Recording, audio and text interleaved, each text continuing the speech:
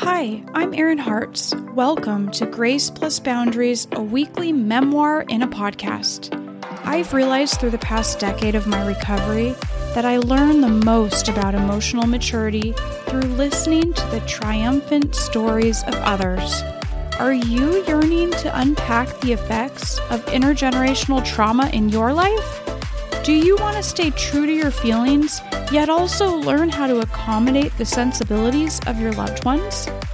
I'm dedicated to cracking the code of combining boundary setting with grace towards one another.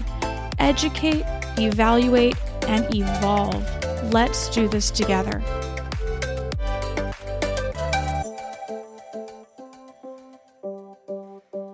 Hello, here we are again in another episode of Self-Care for Survivors of Trauma.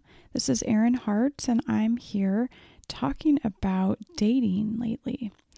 So if you're out there dating, or you've tried dating after a divorce or with trauma in your background, it's really challenging. At least it really was for me. So that's why I came up with this dating series that I'm doing right now. And this is my 4th episode. This one's dating Deathtrap number 3. And tonight I'm calling it Desperation and Low Self-Esteem. I'm kind of going through my dating journey, and I separated from my ex, and around that same time was my first Deathtrap episode, and I talked about sleeping with someone when I drank too much, someone I didn't want to sleep with, and that led to me learning a lot of stuff.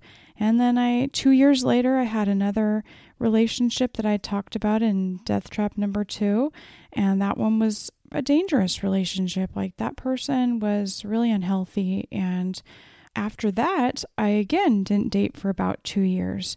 So this third person that I dated, I had about 5 years now of some recovery, going to therapy, reading a ton of books about relationships. Back then, I started reading books. The first set of books that I started reading when I left my marriage, or when I started realizing that my ex-husband was emotionally abusive, is I started reading stuff about narcissism and what tactics they use, what types of ways narcissists manipulate us. Like, that was my first real need to understand those types of behaviors enough to realize that I was in a situation where I was being emotionally abused. And so that took me a couple years to really get a hold of that verbal abuse isn't always straight at you, right? It's more subtle. And I realized that the verbal abuse could be secretive. A lady back then told me to read The Verbally Abusive Relationship, I think is the name of the book. And that really explained a lot of these little tactics that people use where they're not actually verbalizing anything with their mouths and words, but they're showing a lot of upset and discomfort and browbeating with the shape of their face and the expressions they're using and different motions. And I see now what I didn't see then also is that I'm a person that's highly sensitive. I take on other people's emotions very, very easily. So I think if anyone around me feels some negative emotions, I take that on myself, or I used to much more. Now I'm a little bit better at being able to notice, is this my emotion, their emotion, what's going on here, and separating and having a boundary between me and other people. But back then I wasn't. So if people were thinking something, like my ex was thinking something angry or mean, like, I would kowtow to him because I wanted things to be peaceful. And so I had to learn some of those skills. And then after being single for a while and dating a little bit, I started reading books about how to notice when you're in an abusive relationship, how to try not to date people that are unavailable.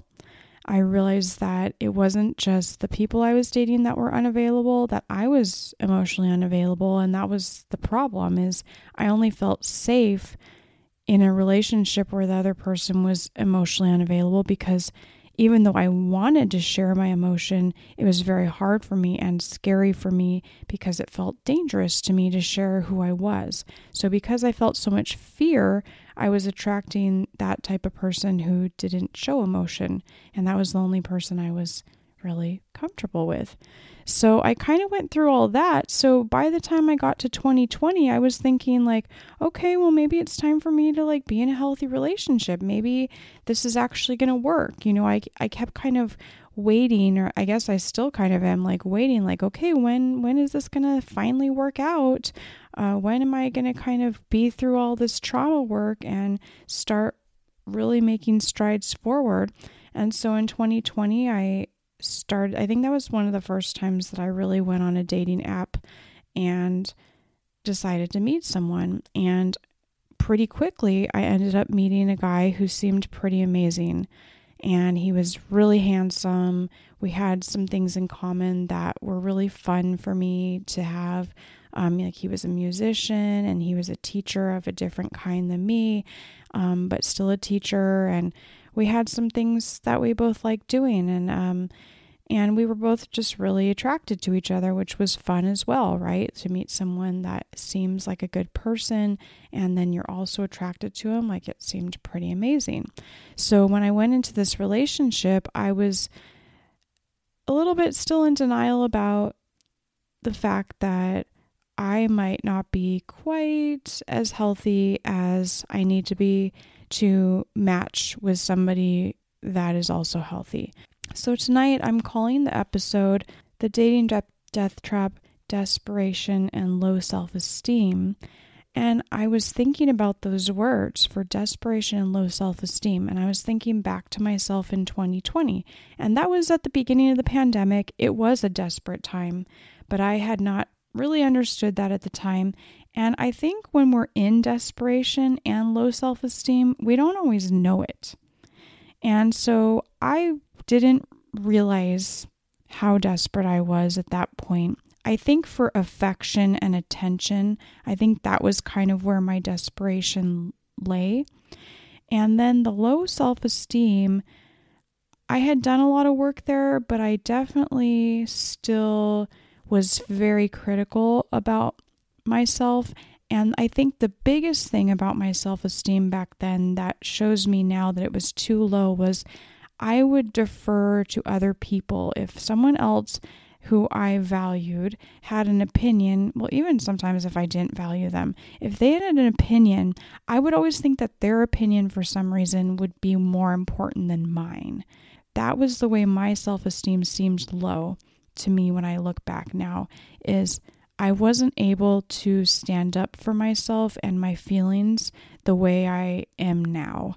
And I didn't think it was okay for me to feel the way I did or do the things I did or have the desires that I wanted to have. Back then, I really felt like I was something that needed fixing maybe, or I just wasn't good enough.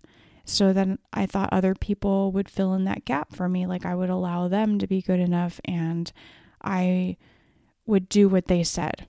That's kind of how I behaved when I didn't know it though. Like I still felt like I had been moving forward, which I had. It's just I was still on that path. I was still on the path of learning how to take care of myself and trust myself, trust my instincts and all that.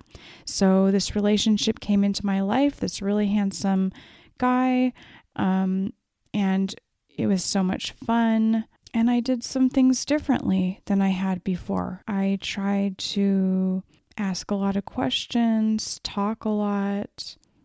I really had a lot of positive behaviors in this relationship, so I don't want to get down on myself. But as I'm thinking about this relationship, instead of going through the details of what happened there, I decided the best thing to do tonight for this episode was to talk about what are the signs when we're in desperation? What are the signs of us when we're in low self-esteem? How can we tell if we're in that state of mind? I guess if I knew I was there, then maybe I would have been a little more careful or followed my intuition a little bit more when I was dating. Maybe I would have stopped seeing this person when I started seeing some red flags and noticed them as red flags. So here are 3 signs that you possibly are in a desperate space in your life and possibly have some low self-esteem. So this just means be really careful dating if you're in this mindset. Start noticing that behavior. Start taking time, talking to friends, asking them what they think about it, and actually listening to them instead of getting sucked into it. Easier said than done. I don't know if I would have listened to anyone back then about this relationship. I kind of had to walk through it on my own to get to the other side and learn these lessons. So sometimes we just have to go through it. But if this could help anyone and stop them from diving into a big, deep pool with someone that's not very healthy, then here we go. All right, so the first sign that I see that shows that I was a little bit desperate, that maybe I had low self-esteem, was the sexual chemistry dominates the relationship. Okay, so you're in a relationship right now, it's new. Does the sex dominate the relationship? And here's the thing is I wasn't having sex with him for a period of time. That was one thing I was like, I'm not going to do it, until I feel like I know him, and I'm going to wait a few weeks. And maybe that doesn't sound like that long, but for me, it was longer than I wanted to wait, right? And so we weren't even having sex, but were we kissing a lot? Were we spending most of the time together, touching and being, physical? Was that the bulk of our time spent? Was that the bulk of our energy thinking about being in each other's arms? So I think that is maybe a sign of something that could go wrong in the future. You know how that is when you're in a relationship with someone, and if that's all they bring up, or they're always touching you and they're always grabbing you, and there is something a little bit unhealthy to that, I think. But when I'm in that sort of bubble where the sexual part outweighs everything else, that is not the most important thing in a relationship. It's really important, but those other pieces need to be there for me to know that I'm having a healthy relationship. It just is like a feeling that that that's the most important thing about the relationship. It's not even like how often you're doing it, or there's a feeling I get with this relationship that I'm talking about where it really feels like it was all about sex for him. And it kind of was for me too, but I just didn't know it then because I wanted to have a regular relationship. And to me, that meant one where there was a commitment, and one where he wanted to be my boyfriend, and one where this person cared about me truly and didn't just want to sleep with me.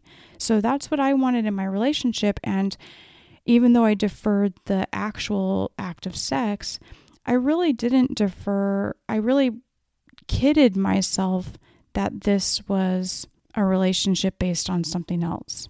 I hid it from myself that it was all about sex. Okay, so another sign that you might be a little bit desperate, you might have some low self-esteem, is that you tolerate shady behavior and don't call it out. You don't ask enough questions. So I can look back and see this now, that a few weeks into my relationship, I found out that this guy didn't maybe want a relationship as badly as he had first said he wanted a committed relationship. And he was still on the dating apps, and I don't remember if he directly lied. I feel like it was more indirectly that he acted like he wanted this committed relationship, and then a few weeks later, he did tell me that he was still online and talking to other people. And at that point, if I was the healthy person I am now, which I don't think I probably even would have gotten this far with this guy, but if I did, I would now certainly say, like, okay, that's not working for me. because I wanted a committed relationship with him. Like maybe there's a scenario someday where I'll feel like maybe that isn't a big deal. I don't know. But at that point, I really wanted a committed relationship. I wanted him to be my boyfriend. Whatever that means to me, it meant something at that time. Because he didn't want that, that is a deal breaker. But back then, I was so hooked on the non-sex sex that I did not want to lose that opportunity to be held in his arms, to be in bed with him, to have a pretend boyfriend, even if he wasn't the full boyfriend I wanted. I was so desperate for attention and for the gifts of that relationship, even though it wasn't all I wanted, I settled for less, right? And so I tolerated his shady behavior, and we left it something like he would let me know if he was ever going to actually go on a date with anyone. And basically he could talk to whoever he wanted online, was kind of how we left it. And he would let me know if he actually physically ever went on a date with someone. And I said, okay, because I liked this guy and I didn't want to let go of the relationship. I think at that point, I still maybe had hope that he was going to choose me, which to me now just sounds stupid. Like, obviously he wasn't going to. The first part of the relationship is supposed to be the easiest and best part of the relationship. And if it's already not good, that is not a good sign. So I think back then I didn't ask enough questions. I was scared too. I didn't like what I was hearing. So I tried to just deal with it and move on with it and think, oh, well, maybe I can have a semi-casual relationship. And I tried that on. Can I have a casual relationship? And the answer was completely no. I just am not the person that can do that. Wonderful if people can. I realize I can't have a casual relationship. I need something to be committed if I have a relationship. And I learned that from this relationship, and now I know that I'm a monogamous type person. I want somebody else to not be interested in talking to other people online if they want to go out with me. That's a deal breaker for me because it's like this fear of missing out. If you don't think I'm good enough to actually want to enjoy my company and you're like always looking for something better, that's not good enough. I deserve better than that. And I will ask questions now to hear about that and know if people are still online, people are still dating. And I'm trying to be a little more flexible with that because I think it does take a few weeks to kind of get to know people. But after the relationship starts, after maybe 3 dates or 4 dates, whatever it starts to feel like it might actually turn into something, I think having that conversation of, are you still talking to people online or not? Like that comes up, I think, in a healthy relationship. It just comes up on its own and both people want to talk about it. It's not some scary subject that one person kind of wants to know, but doesn't ask out of fear that the relationship is going to end. Okay, here's the third sign that I think shows that maybe we're in a desperate place, that maybe we have low self-esteem. This is something I did is I allowed myself to be the one down. I allowed myself to be in the deferential position in the relationship. So I can look back now and I can see that the guy I was dating, I totally let him call the shots on a lot of things. At first, I did it because I kind of that was my MO, right? That was just how I operated. I didn't realize I was doing it. But then as the relationship moved forward, I started realizing that there were times he chose something and I wanted something different. And I think I even spoke up maybe a couple times and he kind of, laughed at me or like it obviously wasn't going to happen that I was going to get what I wanted. He thought he was right and his way was better. And that was that, and I started realizing how selfish he could be. But back then, instead of even putting it on him, I was still putting it on myself. Like, what's wrong with me that I can't keep up to his pace? What's wrong with me that I'm not a good enough musician to get his attention when I shared a piece that I had wrote and he, thought it was kind of lame. I mean, he didn't say that, but he was definitely not impressed. And which, it's kind of funny. I was trying out new things. I was learning who I was And putting myself in that deferential position, though, is so hurtful. It really led to some bad stuff that happened. And I'm not going to tell all the details because it's inappropriate to share here. But when you allow someone to be that dominant figure, it comes out in different ways. And some of that came out in surprising ways when we did eventually have sex. And it was hurtful to me, and I just think again, like I really need to know somebody well and know that they're a good person that truly cares about me before I open my life up to them in any big way.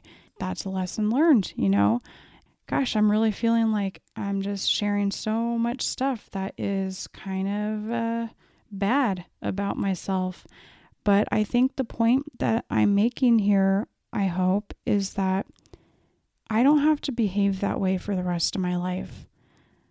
There's this time a few years ago that I was out to dinner for, I don't know if it was Father's Day or my dad's birthday or something. And I love my dad, and he's just a human. He makes mistakes. And so this is not about like him. This is just about, so this one night we were out to dinner with the whole family, and like my sister, all the kids were kind of at the end of the table. We were kind of loud. Sometimes our family can be a little bit loud, and my dad can certainly be really loud if he's had a couple margaritas, And so he was really loud, and I can't remember what came up, but they were talking. Oh, I think he asked me in front of everyone, like if I was dating or something like that. And I told him that because I was embarrassed. Like all the kids were there too. And I don't talk about that stuff with any of them really. And I said, I don't feel like talking about that right now in front of my son. And eventually the comment came out from my dad, like, oh, well, Erin makes bad decisions in relationships, or Erin doesn't choose very good partners, haha. And it was like this joke that he made in front of everyone. And it really, really hurt my feelings because at that time I was doing so much therapy. I was in, support groups to help me heal my codependency. I had done so much at that point to try and change. And it was like, it's not just my fault. Like I was born this way, that I was like born this way of being this person with all this trauma that makes stupid decisions. Like that's not who I am. And like back then, I think I was even like thinking to myself, this is your fault, Dad. You know what I mean? Like, or at least it's partly your fault and you're making a joke at my expense, but I'm like this because of the way you and my mom raised me. This is how you raised me, to be subservient and to listen to authority figures without speaking my needs and desires clearly. And my dad didn't know he was doing that. He didn't know that his actions were going to cause me to choose abusive partners later in life. Of course, he doesn't want that for me. But it really made me mad that he made that comment, and I'd been working so hard on my recovery, and that he was taking zero responsibility for his part in me choosing bad partners. I certainly don't blame him like it's all his fault. Like I see now that this is my responsibility. You can tell that from the way I talk about it. But it's kind of because of the way our family is. Also, there is a part of me that's like that because of trying to fit in and be loved by our family. So I can take that and know that since then I've grown and I move forward and I'm still on that learning path. And I hope that you guys get something out of this. So let me know what you think. I'd love to hear some feedback on Instagram at iHeartsErin. You can find me there. I haven't heard any feedback about these dating episodes yet, so please tell me what you're thinking. If you like them, if you don't like them, I'm still planning to do more. So if you really don't like them, then let me know, because maybe I don't need to do the whole series as I planned. Okay, well, take care, survivors. Bye-bye. You deserve a big high five and a smile in the mirror for showing up for yourself today. Thank you for your dedication to introspection and self-awareness, because our personal evolution is what will make this world a better place. If you enjoyed the episode, please give me a 5-star review and share it with a friend. And let me know if you want to be a guest to share how you are navigating intergenerational trauma in your life. You're welcome to join my free monthly goal-setting workshop on the first Wednesday of every month. Just DM me at iHeartsErin.